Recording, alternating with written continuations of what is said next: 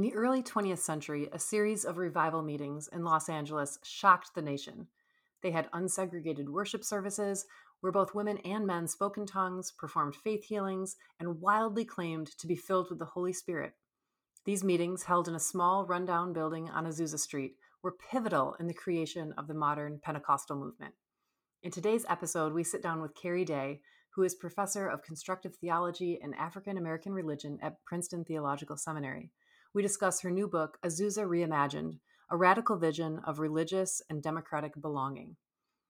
In this interview, we'll consider what lessons the Azusa Street Revival can provide for those seeking new ways to create belonging in churches and in our society. You're listening to The Distillery at Princeton Theological Seminary. Keri, thank you so much for joining me today. Thank you. I'm so excited to be here and be in discussion with you. Well, I'm thrilled to be talking about Azusa Reimagined. And what you share in the book is a little bit of your own story, which I think sets the stage for the why this book needed to be written. So can you tell us, you call yourself a child of Pentecostalism. So can you tell us a bit of your story? Sure.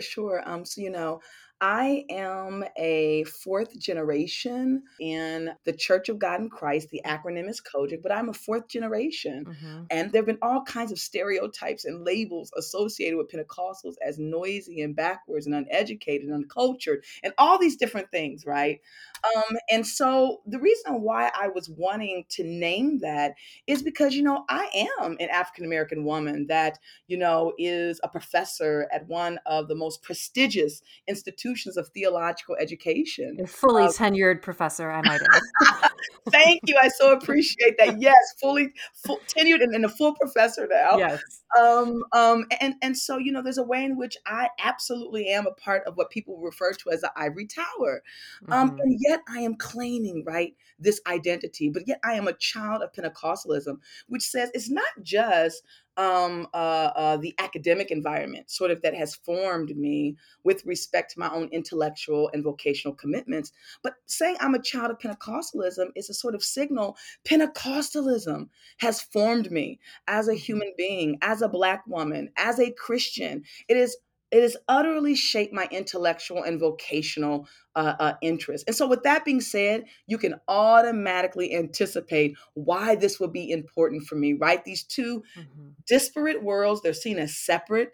They're seen oftentimes as even antithetical. Pentecostalism as anti-intellectual, and of course, academic life as, the epitome of intellectualism. And for me, then personally, wanting to begin to write to make sense, right, of these two worlds, but to bridge these two worlds in some way through this history of Azusa. Yeah, it's so great because I think you set us up to experience some of the ways that you push against those exclusive categories across the board, but one of them being kind of the life of the intellect and the life of the spirit. I do, right? Because and I'll start here within the history sort of both Christian theology, but then in mainstream white churches in the U.S., there is been this assumption through belief and practice that at the center of Christian faith is this sort of faith-sinking understanding, right? Understanding is about the life of the mind. But for me, it was sort of this understanding going back to the child of Pentecostalism that how we come as Pentecostals, how we come to know something about God is in and through the body. But that's not in some ways to think of the body as sort of sitting over and against the mind, right? There's a way in which the mind, how we come to understand something intellectually, involves the very participation of the body, of corporality, of the material life, right? Just not our bodies, but creation itself, how we're moving in the world. So that as a Pentecostal, then, knowledge about God is mediated in and through our bodies, right? Whether it's in worship service, whether it's in fellowship. And that's really important, right? As we turn to the book that I've written, because part of what I'm attempting to, I guess you could say, disturb or unsettle within Christian theology, within mainstream churches that Azusa was doing, is sort of unsettling this idea that over here we have reason, which guides faith and intellectual life. And then on the other side, you have the passions, right? Which sort of get in the way of a true understanding of God and a true service to God.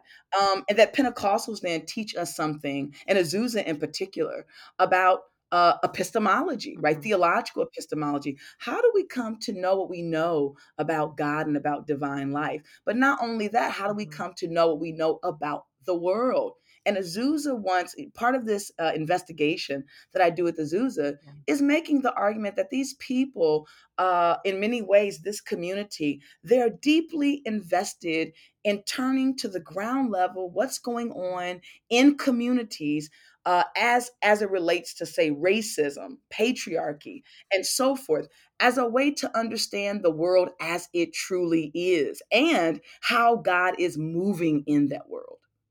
Yeah, so that's a perfect segue. I mean, how do we know? How do we come to understand what God is up to? So, set the stage for us. What is the apostolic faith mission? And for those who are not familiar, what's the Azusa Street Revival? Yeah. So the Azusa Street Revival of 1906, it began in Los Angeles, California. It is sort of understood as the revival that we sort of attribute to the emergence of Pentecostalism in the United States, and especially as it relates to some of your mainline Pentecostal denominations. Now, I want to be clear that historians contest that. Okay, so I want to Okay. be clear up front. And I talk about this in my book very quickly because I'm also very clear that I'm not writing as a historian. I Mhm. am a theologian, I'm a critical theorist of religion. That you have other sort of Pentecostal groups that sort of precede the Azusa revival. However, Okay. it is generally understood that your mainline Pentecostal denominations, they do come out for the most part of the Azusa revival, and hence the attribution of early Pentecostalism in this country to the Azusa movement. The reason why, and I'm glad you brought up the Mhm. apostolic faith mission, okay? This is really important because people that know about the beginnings of early Pentecostalism, they often know about the Azusa Street revival. But I think what's important to note that I do talk about in my book at the beginning is that the Azusa Street revival, this revival and movement, it emerges out of a church, out of ecclesial life, that the apostolic Mm. mission church is actually this small church. So, just to give a bit of history as we continue this conversation, you have William Seymour, who eventually becomes the pastor, who is actually living in Houston, Texas. Okay. And is actually being pastored, and I know we'll get to this. He's Mhm. being pastored by a woman, Lucy Farrell. Okay. And they are in conversation with Charles Mhm. Parham, a white minister that is beginning already to talk about Pentecostalism, what is distinctive about Pentecostalism. When there is a woman called Neely Terry who visits in Houston, she has family. She visits Lucy Farrell's church. She hears William Seymour. She invites William Seymour to Los Angeles to her church. Another woman is pastoring at this church, Julia Hutchins. Seymour, a few days later, he travels to Los Angeles, where in this church, Julia Hutchins Church, he sort of presents this new emerging doctrine of initial evidence, which is this idea within early Pentecostalism that a part of having the Holy Spirit is receiving the gifts of the Spirit, and namely speaking in other tongues. Well, Hutchins doesn't like that because Mhm. Hutchins is a holiness pastor, she is, but she's not Pentecostal, so she throws him out. Okay, it it's Seymour and this small band of people that Mm. follow him, and they go to a couple's house by the name of Richard and Ruth Asbury on Bonnie Bray Street in Los Angeles. And they begin a very small communion there of worshiping. I mean, it's often understood that what actually forces them to move from Bonnie Bray Street while they're worshiping on the porch and crowds are gathering is that the porch falls in, it collapses, it caves in.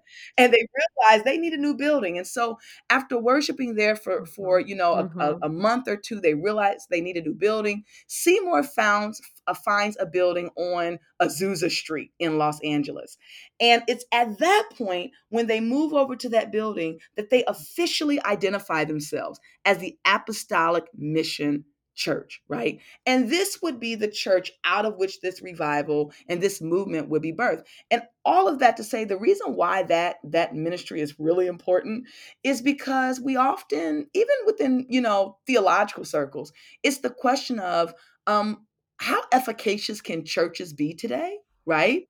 In terms of the ecclesial life, how do we think about church Mm, practice and even yeah. liturgical practice with respect to questions of social change, which with respect to structural racism and heteropatriarchy and classism? And here you Hmm. see that it's not just this movement, right, that just emerges out of nowhere. It's about the way in which a church community, actually, through fellowship, through liturgy, and other sorts of things, are coming together, and out of this profound experience, something radical is born that changes the landscape of American religiosity in the 20th century.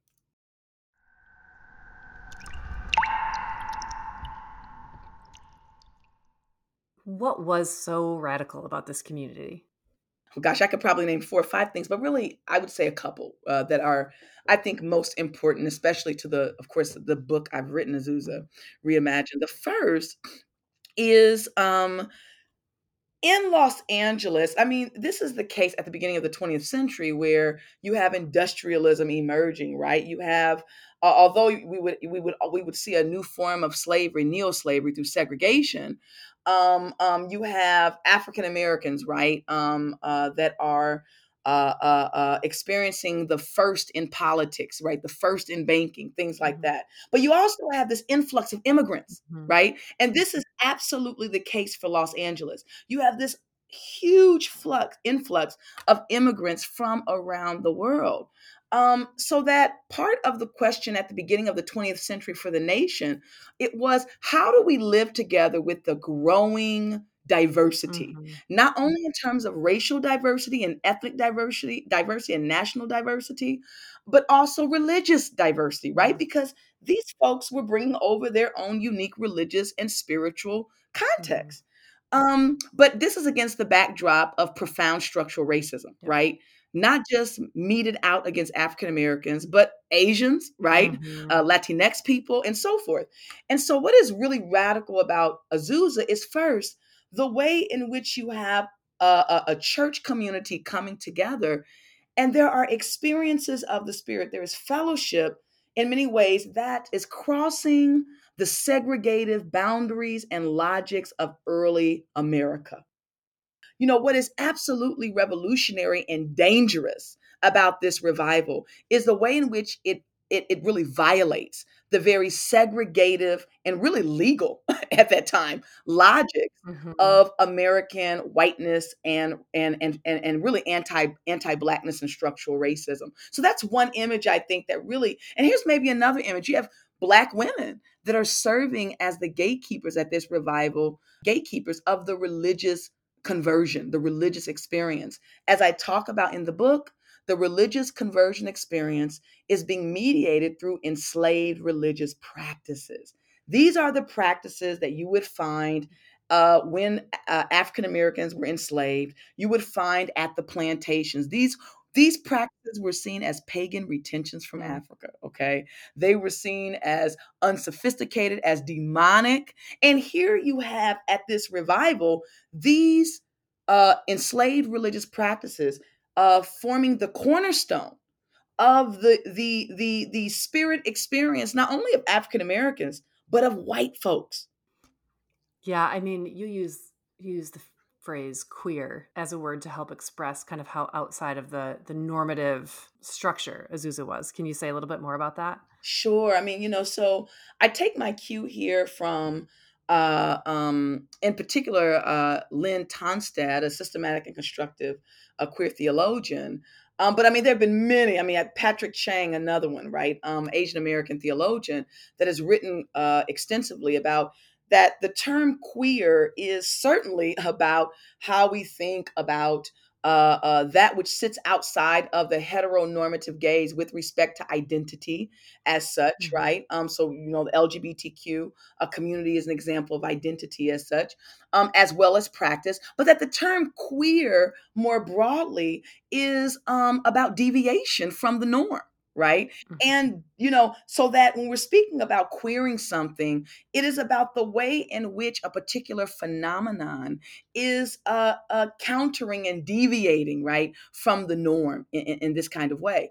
And I mean, clearly, at least the way in which I try to present, and I also should say this, that, and in this sense, the way I talk about queer, and this is Tina Camp, Black feminist theorist Tina Camp, is queer as also participating in sort of the idea of the fugitive, meaning Mm. practice and identity that is on the run, that is just not deviating from the norm, right? But it's being punished for doing so.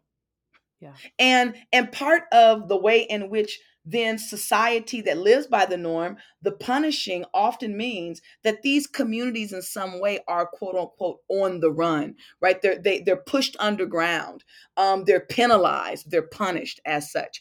And so for me, this, all that I've described about Azusa thus far, I argue makes at least Azusa's practice quite queer, right? Because Mhm. it's transgressing racial boundaries. It's transgressing gendered boundaries. You have the evangelist, Methodist minister Alma White, that comes down to Azusa, and she says, all of this. She calls it these examples and expressions of free love, and she knew what she was doing when she Mhm. invoked the idea of free love. Okay, Yeah. this idea that it is outside the bounds of sexual propriety and gender norms and roles. Okay. Yeah. And when you have women leading and preaching, out of which most denominations did not allow women to pastor or preach, as well as you, as she said, you have the scandalous mixing of the sexes. I mean, what does it mean when you walk into the revival and you see men and women hugged together, bodies, absolutely pressed together in the spirit through an experience? And so, in this way, for me, it is a very queer, right, uncanny, deviating from the norm, but punished in some ways and on the run, right, from the law, from mainline Christian communities that feel that it's a dangerous religious community. Yeah, I like the way that you push a little bit into the use of the word erotic, Hmm. um, and in a helpful way. Can you say just a bit about that? Yeah, so I oftentimes, and much of my conversation about the erotic has been informed by not only Black feminists, but also by theologians such as Paul Tillich, would be one, that sort of sees the erotic as actually participating in what he refers to as the ontology of love, both God's love and then our expression of God's love moved out toward humanity and creation, right? So, I mean, you have this history, right, of the erotic in Western philosophy and Western theology as seen as debased, right, as getting in the Mhm. way of the contemplation of God, getting in the way of a service to God. And so the erotic has a long history as being seen as a sin, as a vice. And Mhm. so for me, part of reclaiming the idea of the erotic first is to show the in this book the way in which the erotic actually functions to secure relations of belonging, right? What we hold dear. And that can be human on human, but that could also be what it means in terms of erotic or desire, things that I desire. That can be in how I engage a book, right? In terms of my Mhm. desire. That can be in how I read a poem with passion, engaging all of my being and all of myself. But what I was wanting to do here in the book, however, so I wanted to say a brief background on how philosophy and theology has thought about it, is to Mhm. think about the contradictions and ambiguities of the erotic. And that is, if it is the case that the erotic offers us a way to feel desire and to long and to yearn for the deepest parts of who we are and who others are and of the world. If it is in some ways that which funds how we think about intimacy and belonging, and here I'm drawing off of Black feminist Sharon Holland's work, that it can be argued that the erotic can bring us together in ways that are profoundly life-giving, right?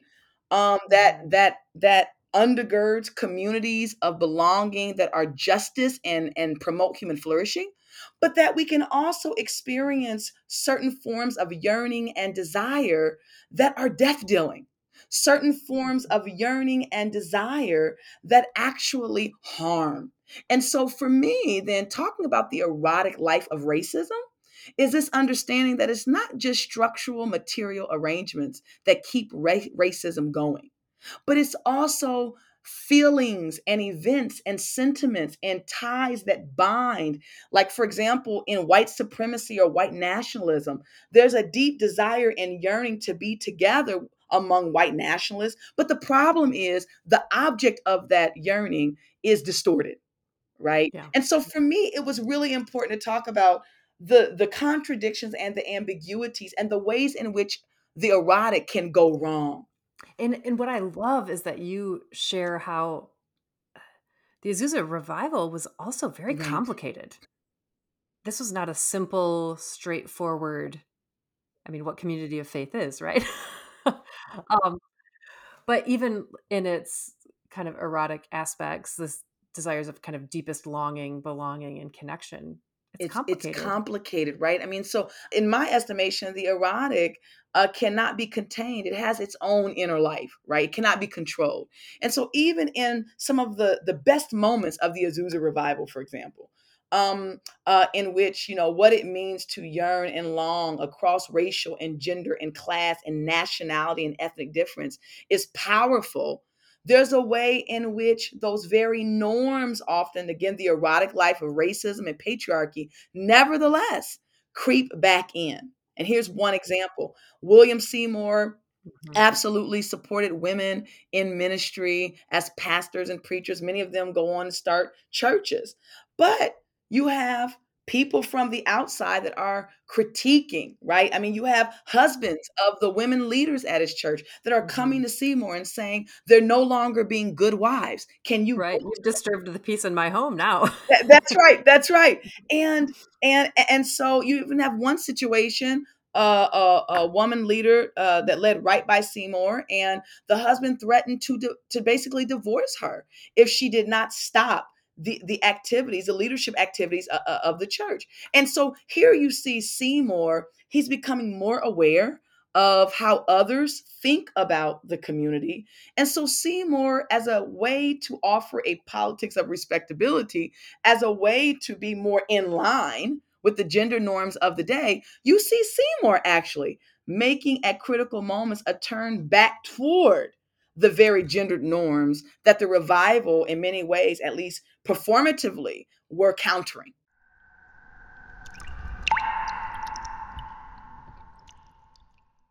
Let's go back to Lucy Farrow. You mentioned her quite a while ago, but um, it'd be a missed opportunity not to share a bit of her story. So, can you tell us about Lucy Farrow? Yeah, so Lucy Farrell was the first, well, at least it was recorded, the first recorded African American to receive the Holy Spirit and tongues in Parham's revival. It's actually Lucy that brings Hmm. this view back to Seymour. So it's a Black woman pastor that introduces, in some ways, Seymour to Parham and to this experience. And so, I think what is really significant about Lucy Farrow is in the current context where you have, for example, the denomination I come out of, the Church of God in Christ, the acronym COGIC. This denomination still does not ordain women. And the conversation right now is not even on the table in the General Assembly. They have taken it off of the table. That Hmm. here you have Seymour, who becomes the central leader and figure of early Pentecostalism. But it's important to remember that Seymour's experience and Pentecostal identity would be birthed through a community of women, namely Lucy Farrell, who was his pastor. So to me, this is, I think, a major moment that can counter the deep misogynistic and heteropatriarchal practices of contemporary Pentecostalism today that does not see, on biblical grounds and cultural grounds, does not see women as being proper or justified leaders as pastors and preachers and so forth. That actually what you see is Seymour being led by a woman. Yeah, what a great opportunity to reclaim a part of history that could be overlooked. Hmm. One of the things that you state later on, and this is a phrase that just jumped off the page at me, is you're encouraging Christians today um, to pay attention to what you call the moods of the unredeemed. Mm. Um, and I feel like one is to point at history, right, of Lucy Farrow, but can you say more about what else you'd like people to pay attention to? One, it sounds like is your own history, but what do you mean by the moods of the unredeemed? Yeah. When I speak about those who are unredeemed, it's those who refuse to buy into the narrative that simply participating in the capitalist project will redeem them, will enable them to experience success. Think about over half of American workers today have to often work 2 to 3 jobs just to stay at either right above poverty level line or some of them still are below with a family of 2 or 3. Hmm. And so for Hmm. me at least, it's about thinking about those and listening to their cries, listening to their moods, their pessimism, their staunch and vehement critiques, right? Of Yeah. a democratic racial capitalist project that actually depends upon the exploitation and expropriation of people's bodies, lives, and work. And so that's what I mean, really listening to these people, not as problems that we need to solve, but as human beings that are telling us something about what is wrong, what is profoundly wrong about about democracy and about racial capitalism as it's experienced today. Yeah, and I think Azusa points toward a possibility of that kind of resistance, that something new emerging in the context of something else that's broken. Um, so can you talk a little bit about kind of the hopefulness in a different kind of understanding of what democracy could Mm. be? Yeah, so I if you recall in those last few pages, I resist the urge that I know many readers want. Well, then okay, what is just democracy, right? Help me vote better. Right, right. There you go. Help me vote better. Help me do this. Help me do that. Right. And so what I try to do is I try to resist moving in that direction because part of my argument in that last chapter is that we don't even know right now what we should do until we've listened to those that are on the underside of the racial capitalist democratic project, right? That I mean, and so in some ways it takes a profound intellectual and political humility for those in that may privilege from the structures, the economic and social and political structures that are in place, to say, you know what, we don't even know what is needed until we have sat with the moods of those that are experiencing profound precarity from forms of neoliberal racial capitalism today. And so for me, a part of then what is, and I use Derrida's understanding of the democracy to come. This idea that number one, it is always an incomplete project, right? But the democracy to come is more about the kind of disposition as human beings, that we should have, a kind of humility that we should have, that we have a tendency to get things wrong, and we're going to get things wrong before we get things right.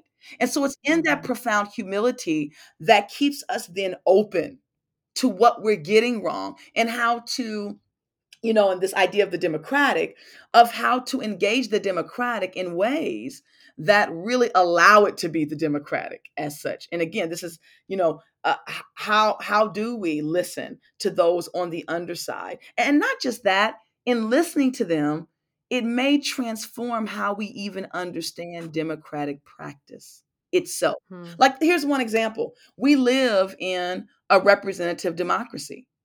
I think there's simply an assumption that, this is an eternal form. That's the way Mm-hmm. that's the felt nature among many Americans. But maybe we are, in terms of a democracy to come, maybe we are at the beginning of an entire new rearticulation of what the democratic can be moving into the future that may not look like a representative democracy. Hmm. Right? So I mean, really my call is the call to imagine. It is a call of imagination, of political imagination, that the political instruments that we have right now cannot save us in that sense, but that doesn't mean that in the process we cannot think anew about what can be in terms of the political. Well, I think that's a beautiful note to end on. Mm. You've been listening to The Distillery at Princeton Theological Seminary. Interviews are conducted by me, Shari Oosting.